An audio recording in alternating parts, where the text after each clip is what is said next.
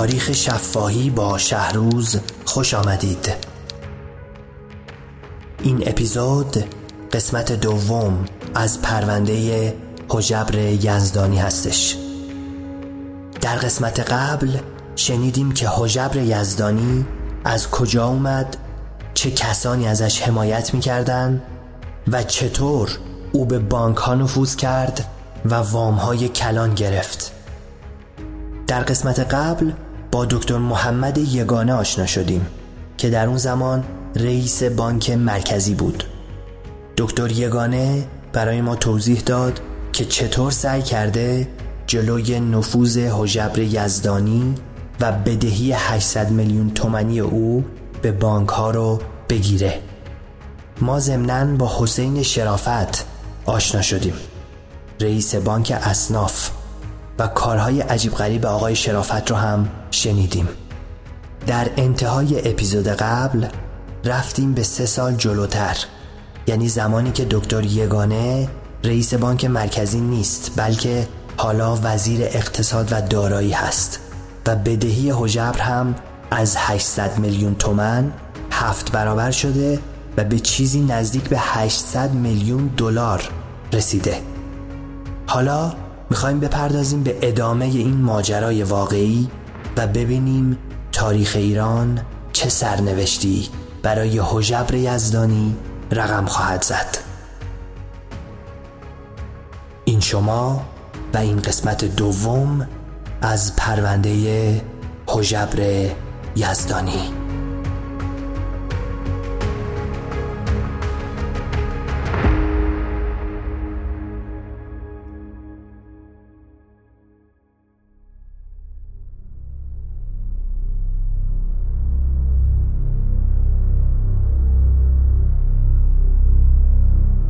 بخش 4، بدهی 7 برابر می شود. راوی دکتر محمد یگانه، وزیر اقتصاد و دارایی وقت.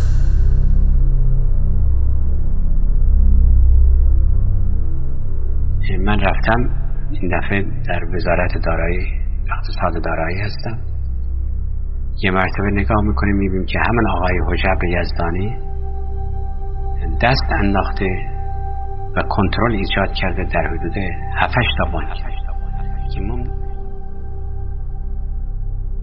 جمله بزرگترین بانک خصوصی است، بانک صادرات و واردات، که استی داره در حدود 350 میلیارد تومان.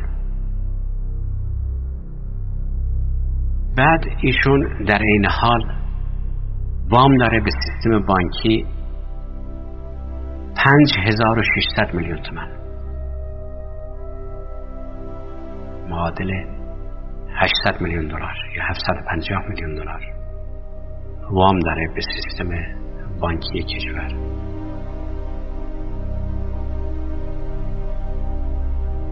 و مرتب از این سیستم بانکی پولها رو میکشه بیرون.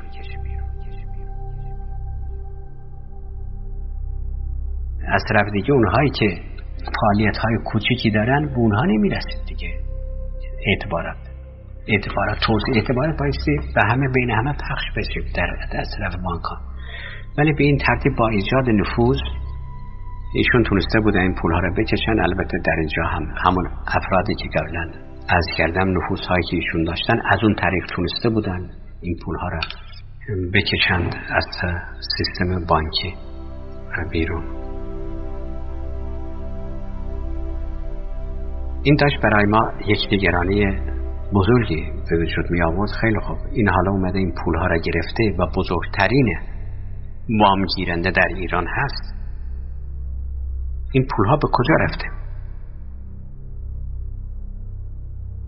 اگر این فردا متوقف بشه عکس العملش در اقتصاد کشور چه خواهد شد؟ این بانک ها تعداد زیادشون متوقف خواهند شد. اینها که متوقف بشن بقیه اقتصاد کشور رو همش خواهند زد. اصلا اطمینان به سیستم بانکی از بین خواهد رفت و یا باعث تمام این ضررهای این شخص باعث دولت جبران بکنه.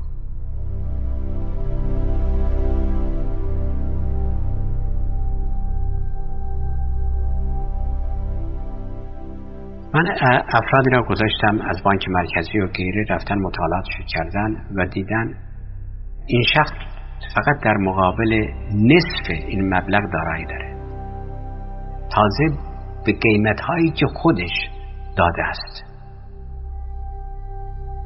بقیه کجا رفته معلوم نیست.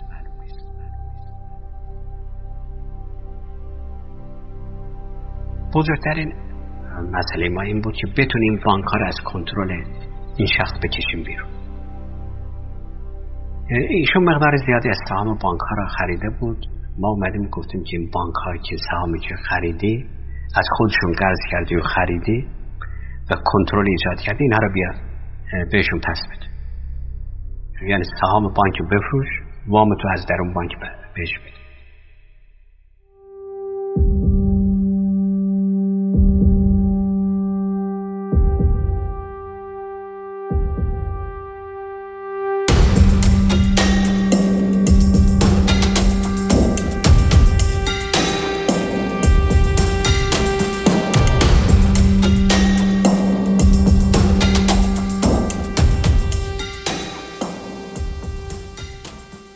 وقتی که ما شروع کردیم این سهام رو بگیریم، مهمترین مسئله‌ای که برای ما وجود داشت در گرفتن این سهام، گرفتن سهام بانک صادرات و واردات بود. بانک صادرات و واردات بیش از 3000 تا شعبه داشت.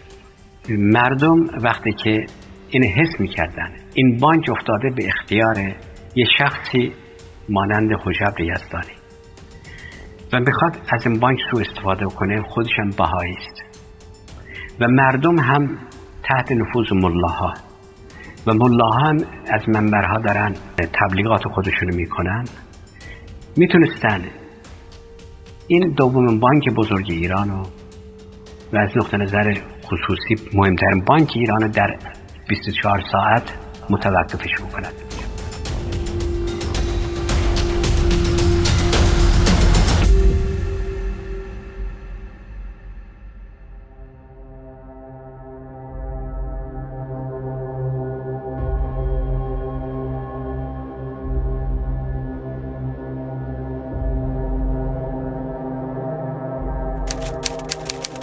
با افزایش جبهه‌گیری مراجع تقلید علیه هژبر یزدانی، این مراجع خواستار بایکوت کردن بانک صادرات توسط مردم شدند. در این شرایط خطر ورشکستگی بانک صادرات به شدت زیاد شد. دکتر یگانه به عنوان وزیر اقتصاد پیشنهاد کرد که دولت سهام هژبر یزدانی رو به عنوان بخشی از بدهی او پس بگیره و به این ترتیب ریسک ورشکستگی بانک صادرات تا حدی برطرف بشه. اما برخی از رؤسای ساواک که با هژبر رابطه نزدیکی داشتن با این مسئله شدیداً مخالفت کردند و دعوا بین دولت و ساواک بالا گرفت. این نظر ما مورد مخالفت ساواک قرار گرفت. بعد قرار شد بریم پیش نخست وزیر. پیش نخست وزیری که بودیم، تیمسار نصیری اونجا بود، رئیس بانک مرکزی بود، من بودم و آقای جمشید آموزگار پیش نخست وزیر. ایشون نظرات هر دو طرف رو شنیدن، هم وزارت دارایی و هم ساواک. نظر من این بود که بایستی سهامی که ایشون خریده است از بانک صادرات، این سهام بایستی پس داده بشه و ایشون بایستی خلیت بشه نسبت به سهامی که از بانک صادرات و یا از بانک های دیگه.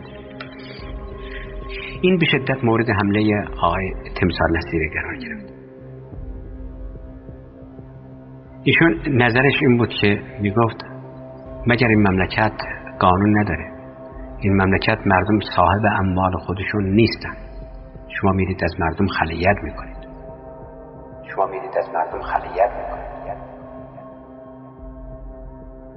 البته حرفی بود، ولی در مقابل حرف ما هم عبارت از این بود که اول باعث دیدید این سهام ایشون به چه ترتیبی به دست آوردن و برای چه منظوری به دست آوردن.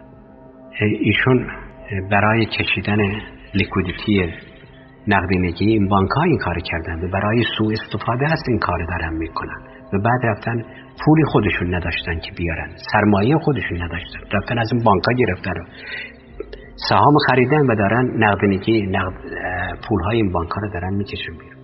این خود وضع. به علاوه در این مملکت مگر قانونی نبود که افراد دارای املاک خودشون بشن؟ چون مردم صاحب املاک خودشون بودن که دهات خودشون بودن و چرا اومدن روزی گفتن که این دهات بایستی تقسیم بشه؟ هیچ قانونی هم نگذاشت. به علاوه مگر نمیبینید آیات گم پا شدن، پولهای خودشونی کشیدن از این بانک بیرون، میگن این بانک افتاده دست این شخص. بعد ایشون گفتن چطوری؟ میگم به بهایی است، ما این ترتیبش میدیم، من فردا ترتیبش میدم، ایشون بیان یک روزه حضرت عباسی بگذارن در خونهشون و پیش یک چیزم میبریم، یکی از این آیات هم میبریم که ایشون در اونجا بگی که من مسلمان هستم، اشهد ان لا اله الا الله، تمام میشه میره، این که گرفتاری نداره.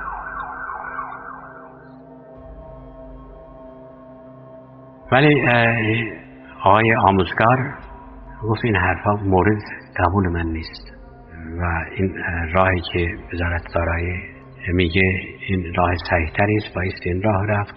در هر حال من مطالب به عرض مبارک ملوکانه میرسونم و اوامرشون ابلاغ خواهد شد به شما.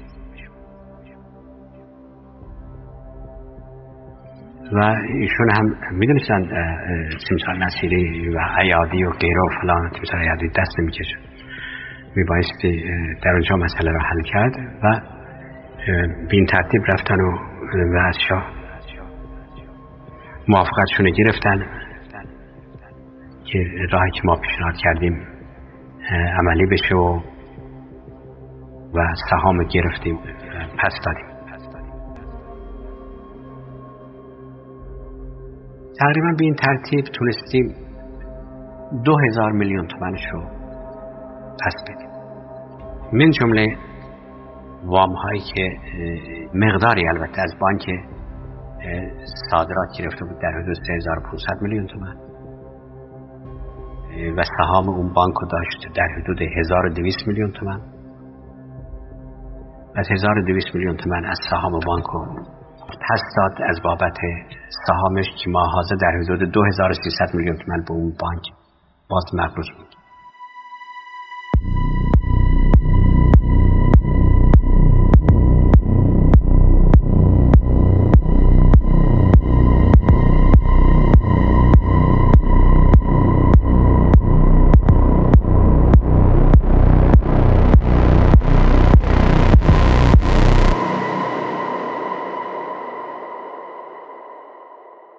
بخش پنجم، هژبر دوباره به سراغ بانک ها می آید. این بار بانک ایرانیان.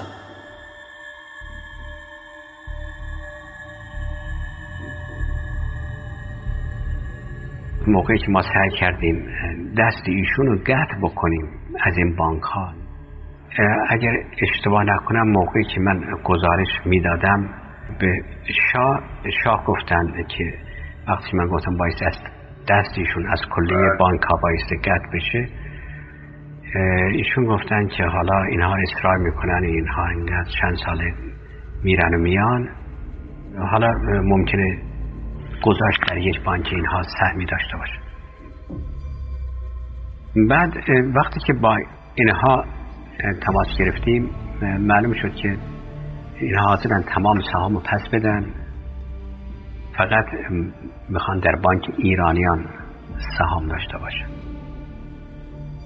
و در بانک ایرانیان هم آقای ابتهاج اجازه تأسیس اون بانک گرفته بودن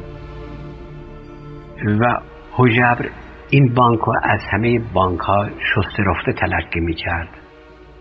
گرفتاری های این بانک خیلی کمتر بود و میشد منابع بانک با آسونی بیرون کشید. بانک ایرانیان چنین وضعی را داشت. چندین هزار مشتری نداشت، به تعداد افراد محدودی وام داده بود که میتونستن از اونها پس بگیرن و وام ها گنده بود و به علاوه بانک هم پرمنفعت دهنده بود چون هزینه هاش خیلی کم بود و شعبات محدودی داشت. از این نازها به مزاج آقای هژبر یزدانی خیلی میخورد که همچه بانکی را داشته باشه و از طرف دیگه هم خیلی هم برای آقای ابتهاج صرفه داشت که بیاد اون بانکی که سهامش فرض کنید 15,000 یا 2 تومن در بازار اینو بفروشه 4 تومن یا بیشتر. و هژبر یزدانی سهام این بانکی که در اون روزها در حدود فرضاً تومن 15 یا 20 ریال بود، در حدود تومن 4 تومن اینها از ابتهاج خرید. بنابراین وقتی که ابتهاج اوضاع احوالو اینطور دید که یه مرتبه 2 برابر قیمت بازار این شخص حاضر شده سهامشو بخره و در داخل هم با زنش گرفتاری هایی داشت، در اداره بانک زنش گرفتاری هایی داشتن و راه نمی رفتن. خانم آذر ابتهاج هژبر یزدانی با تطمیع ابتهاج اومدن سهامشو خریدن و اون موقع هم یواش یواش اوضاع احوال داشت شلوغ می شدش و نطفه انقلاب به وجود اومده بودش و به سرعت پیشرفت می کرد. آقای ابتهاج این پولهایی که به دستشون رسیده بود بلافاصله از ایران خارج کردن و صلاح ندیدن که در ایران باشه. چون به این ترتیب نسبت به اون امانتی که در اختیار ایشون گذاشته شده بود و دولت یا بانک مرکزی با شدت با یک همچین شخصی مبارزه میکرد، در حالی که خود ابتهاج هم سالها رئیس بانک مرکزی بود، بیان از این سوء استفاده بکنن، تطمیع بشند و این امانتی که در اختیارشون گذاشته شده بدن. البته آقای ابتهاج در مصاحبهشون اظهار کردن که هژبر یزدانی به تحریک شاه اقدام به چنین کاری کرده بوده و او هیچ راه حلی برای این موضوع نداشته و ناچار بوده که سهام رو بفروشه. قابل تعجب این حرف. هژبر یزدانی آقای ابتهاج اگر مجبور میتونست بکنه که بیاد سهامشو بفروشه، اونم به چند برابر قیمتش. به علاوه هژبر یزدانی خودش از سالهای قبل میخواست سهام بانک هایی را بخره، حتی بانکی مانند بانک اصنافی که در حال توقف بود و شاه هم مخالف بود، حتی به ما اجازه داد که حتی نگذاریم صاحب سهمی بشود در بانک اصناف و یا بیاییم سهام بانک های دیگر را از ایشون بگیریم. چرا ایشون مراجعه نکردند به بانک مرکزی را در جریان بگذارن، این اتفاقات رو بگن؟ یه مرتبه در مقابل دولت عمل انجام شده قرار گرفت، در صورتی که دولت بانک مرکزی وزارت دارایی داشتن ایشون خلیت میکردن از داشتن سهام بانک. نه، این حرف آقای ابتهاج مبنای به نظر من فکتوال نداره. ایشون برای دفاع از کار ناصحیحی که خودشون کردند این حرفو کشیدن جلو. شما دیگه اقدام نفرمودید ببینید که آقای هژبر یزدانی اون سرمایه رو از کجا آورده بود که تمام سهام بانک ایران رو بخره؟ دیگه در داخل 5600 میلیون تومان دیگه محو بود این مسئله.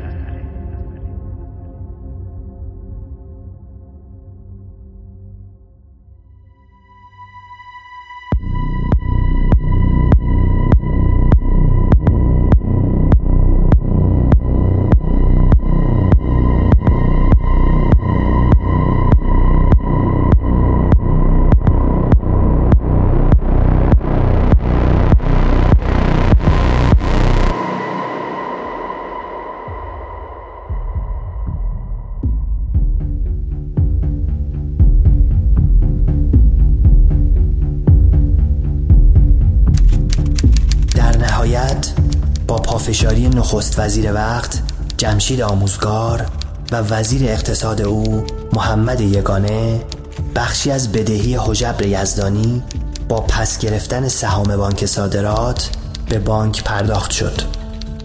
اگرچه هژبر هنوز مقدار زیادی بدهی پرداخت نشده داره و مشخص نیست این پولها به کجا رفته.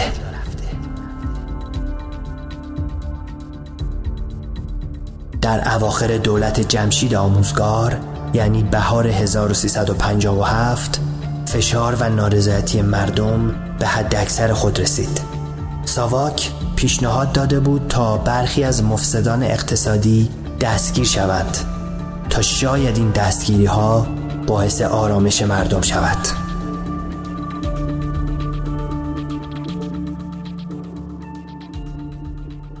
منوچهر هاشمی، مدیر کل رکن 8 ساواک.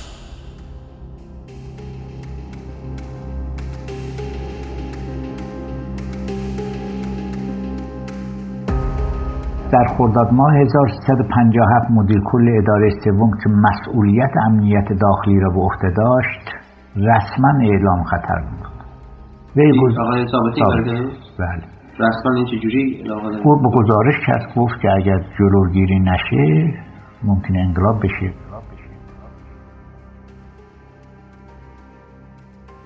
یادم میاد ثابتی اومد به من گفت که شما هم برید کمک بکنید. گفت یه تعداد باید از این درباریا بگیریم، اونایی که پر خوردند و مردم میشناسند و یه تعداد از تجاری که مثلا امثال هژبر یزدانی اینا که لیست در آورده بودیم که مثلا 6 میلیارد بدهکار داره و از این قبیل لیستا رو در آورده بودن، اونایی که بدهی بزرگ داشتن پولا رو خارج فرستادن. چیزی دیگر به صورت سر باقی نمونده، مملکت رفته.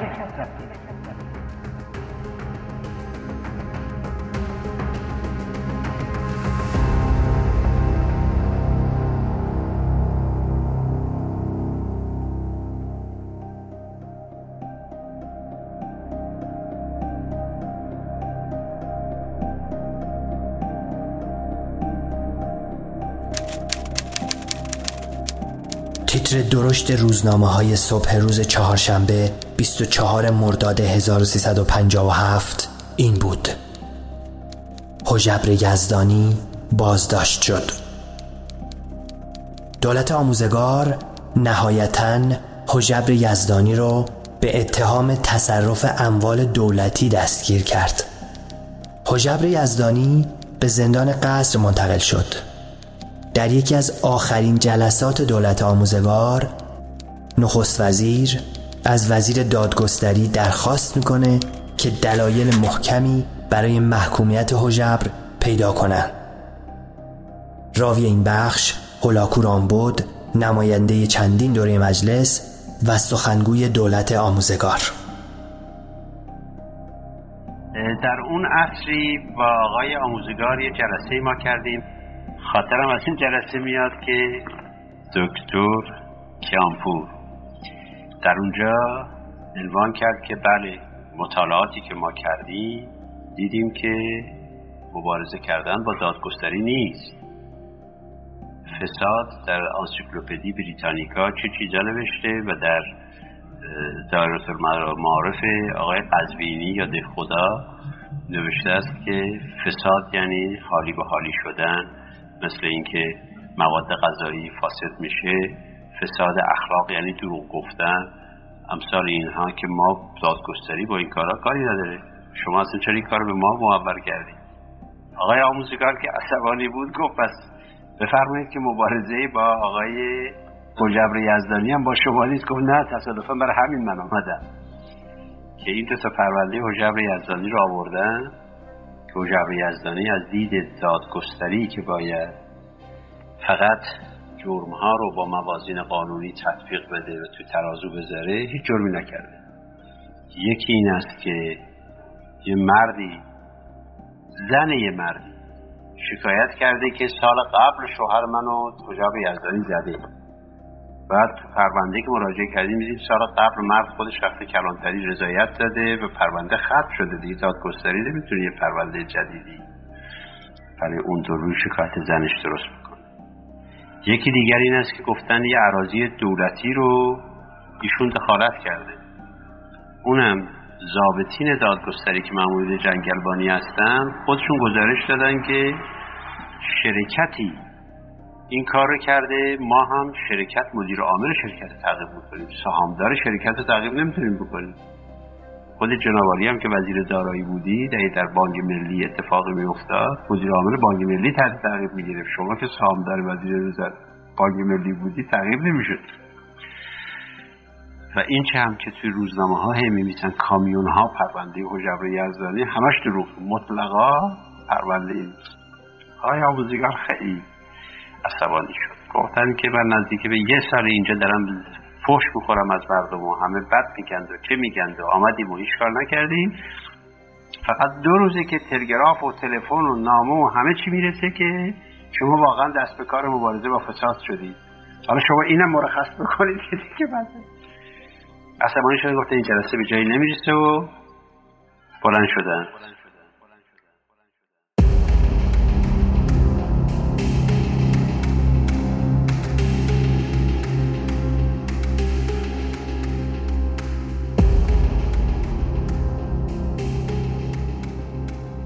به این ترتیب ایشون هنوز 3500 میلیون تومان، یعنی در حدود 500 میلیون دلار به سیستم بانکی مقروض موندن.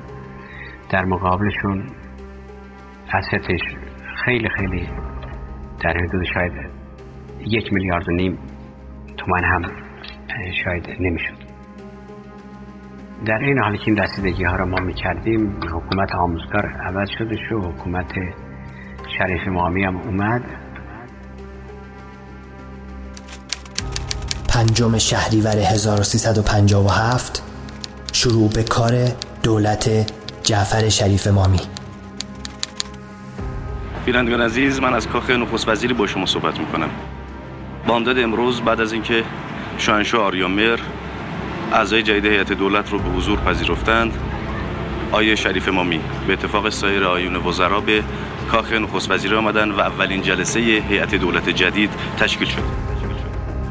گفتن که دولت شما یک دولت اتحاد ملی یا همین قصد و نظر این است که چطور در این راه حرکت خواهد کرد دولت شما؟ وسیله فراهم میکنیم که همه طبقات با هم آشتی به اصطلاح داشته باشند و با هم تفاهم داشته باشند.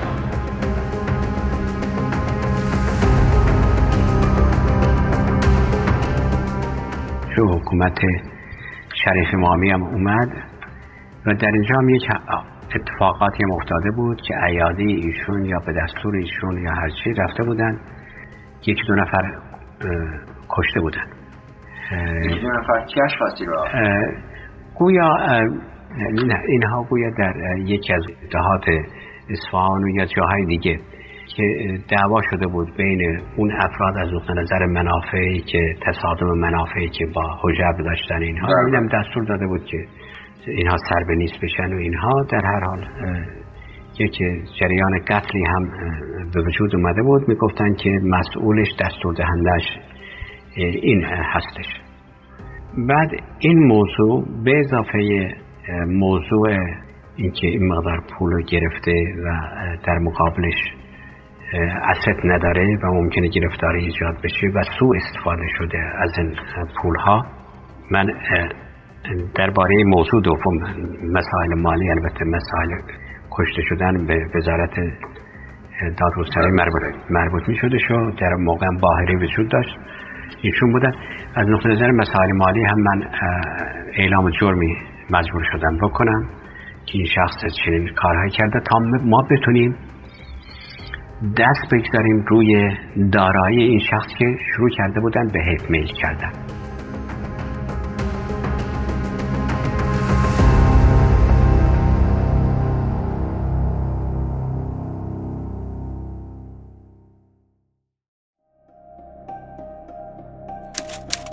پاییز 1357 جلسه هیئت دولت به نخست وزیری جعفر شریف مامی. راوی این بخش هوشنگ نهاوندی، وزیر علوم وقت. دزدا، متجاوزین به حقوق مردم ناراضی تراشا، کسانی که واقعا در این 6-7 سال اخیر به خصوص بعد از 1974 که این پول نفت زیاد شد رفتاری رو با مردم این مملکت کردن به قول دکتر آزمون که از رفتار مغول هم گاهی بدتر بود، اگر اونها تنبیه نشن در این مدت و رفع علل نارضایی ها نشه، واقعا ما خیانت کردیم. به این دلیل که باز هم اگر بخوان در پناه این حکومت نظامی دزدای سابق بساطشون جمع کنن از این مملکت در برن، همینطور که الان دارن در میرن. یکی از بانک‌های خصوصی جناب آقای نخست وزیر پریروز 100 میلیون تومان ارزش خارج شد.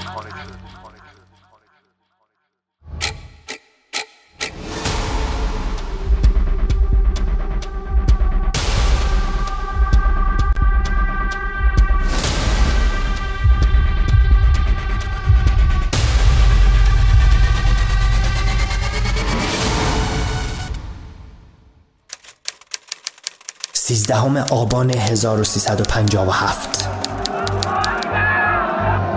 و دکتر عبدالله شیبانی رئیس دانشگاه تهران که تا به امروز یعنی تا روز 13 آبان ماه توانسته بود با شهامت و شجاعت خود جان دانشجویان و دانش آموزانی را که در محیط دانشگاه هستند حفظ کنند، امروز بعد از این ماجرا به قدری غمگین و به قدری متأثر و ناراحت بود که حتی نمیتونست با ما صحبت کنه.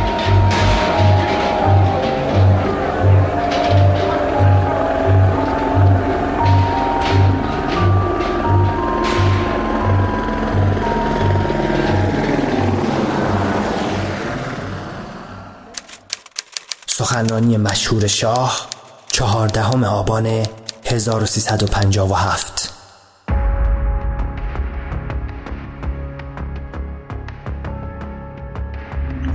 در فضای باز سیاسی که از 2 سال پیش به تدریج ایجاد می شد، شما ملت ایران علیه ظلم و فساد به پا خاستید.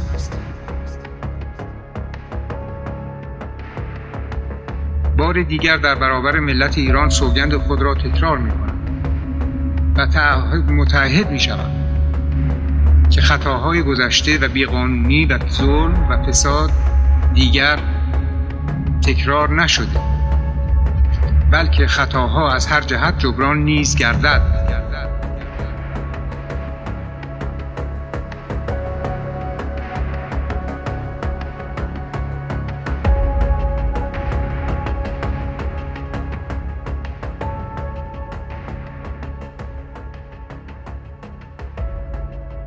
حالا موقعی است که آقای هژبر یزدانی در زندان هستند و آقای سلمانپور شدند رئیس بانک ایرانیان که ایشون قائم مقام بانک مرکزی بود. کارهای ناصحیحی که کرده بود من بیرون کرده بودم. بعدا رفتش رئیس بانک ایران ژاپن شد. سلمانپور بانک رو به کثافت کشونده بودن، مقادیر زیادی برای خودشون برداشت کرده بودن، برای زنشون وام داده بودن، پسرشون رو فرستاده بودن به خارج، برای خودشون اتومبیلی گرفته بودن برای بانک، بعد از اون به خودش فروخته بود. در هر حال اونها متوجه سوء مدیریت آقای سلمانپور شدن و ایشونو بیرون کردن. سلمانپور حالا رفته شده رئیس بانک ایرانیان، بانک آقای هژبر یزدانی.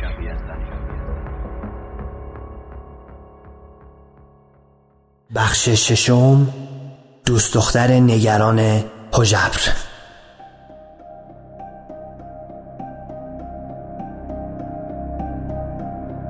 در موقع به من خبر اومد که بله آقای سلمانپور اومده در دفتر که وجود داره برای فروش سهام، صاحبان سهام دفترش در خود بانک وجود داره که چه افراد صاحبان سهام این بانک هستن یا این شرکت هستن و اون روزم هر روزم که معامله اتفاق بیفته اون وقت بایستی در اونجا در دفتر بنویسن که امروز از بورس خبر رسید که فلان بابا 10 تا سهم فروخت به فلان بابا صاحب سهم شد.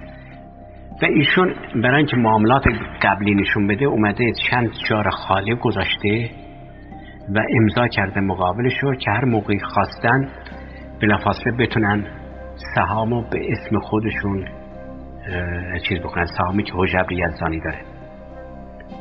ایشون وکیل هژبر یزدانی هم بودش، غیر از مدیر عامل بانک بوده.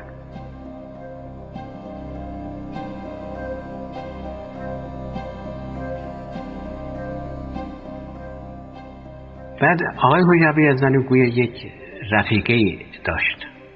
این رفیقه حالا اسمش یادم نیست، وکیل مجلس بود. من این شخص نمیدونستم، اطلاع داشتم، فقط گفتن یک خانم وکیل مجلس خیلی مسئله داره که میخواد بیاد با وزیر دارایی مطرح کنه. منم پرسیدم مسئله چه هستش تا من بدونم که به کی مربوط میشه در این دستگاه به ایشون مراجعه بشه. گفتن نه، فقط میخواد شما رو ببینه ولی من نمیدونم مسئله چه هستش. تا اینکه اومدن و خانم نشست و وکیل مجلس و شروع کردن به گریه و زاری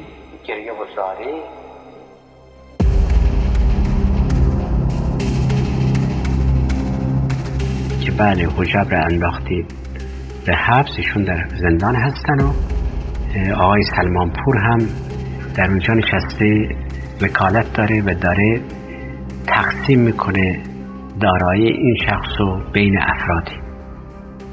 خلاصه ایشون خیلی از این کار ناراحت شده بود، برای اینکه سهمی گویا به ایشون هم میبایسته برسه، به ایشون هم یه انتقالات بشه از اون لحاظ. البته ما کاری براشون نمیتونستیم انجام بدیم جز این که ما به این موضوع رسیدگی بکنیم و ببینیم که چه اتفاقاتی افتاده. ولی رفتیم دیدیم که آره سلمان پور همچه کارهایی را انجام داده. ما در این حالی که اعلام جرم کرده بودیم بر علیه هژبر یزدانی، خواستیم که تمام جلوی این معاملات هم گرفته بشه.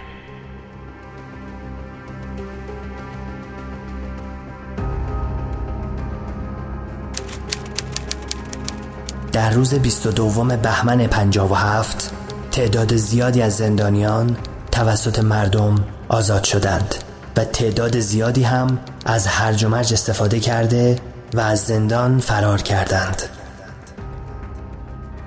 بستگان زندانیان پس از سالها فراق جگرگوشگان خیش را در آغوش گرفتند. اما هیچ خبری از هژبر یزدانی نبود. کسی او را ندیده بود و به نظر می رسید ناپدید شده است. اما در روز 23 بهمن خبر جالبی در روزنامه ها منتشر شد.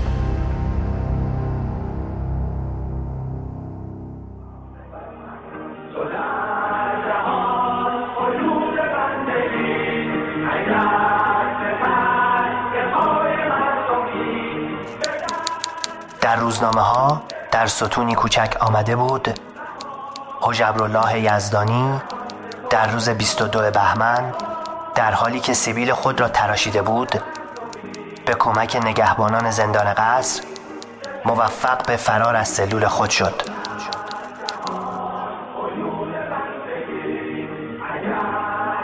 شایعات زیادی درباره نحوه فرار هژبر از زندان مطرح بود.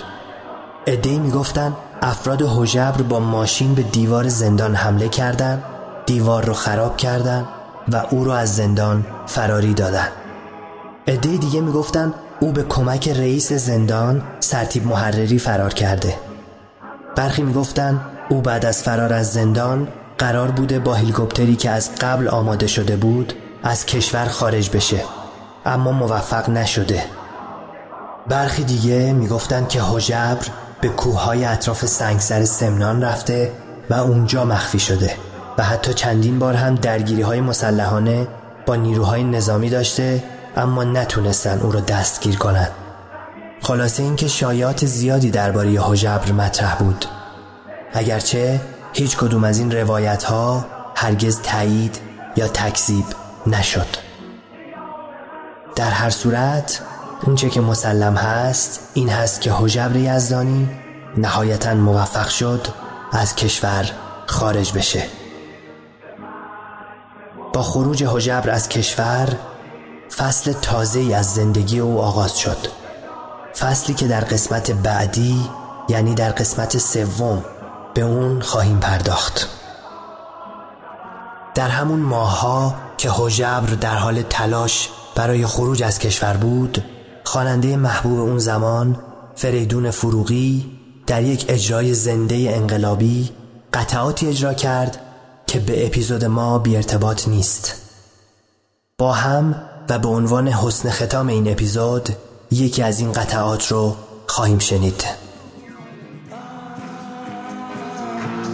ماشاءالله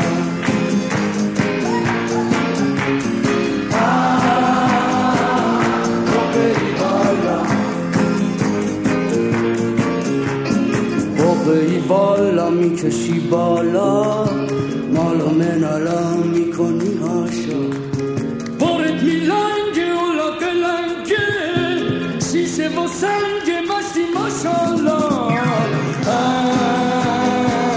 مستی ماشاءالله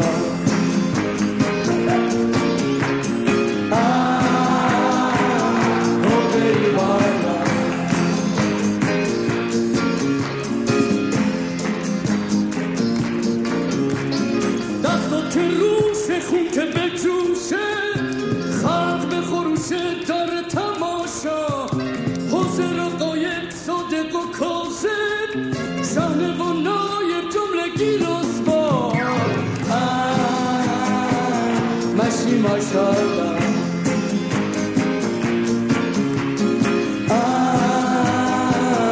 حقی والا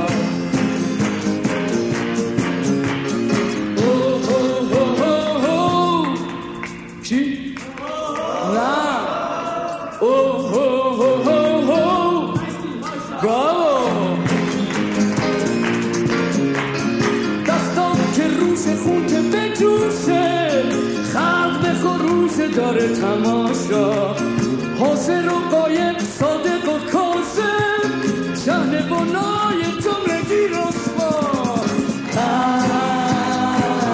مشلی ماشاءالله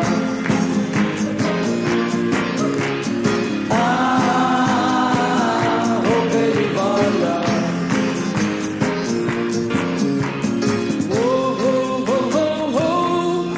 مشلی ماشاءالله.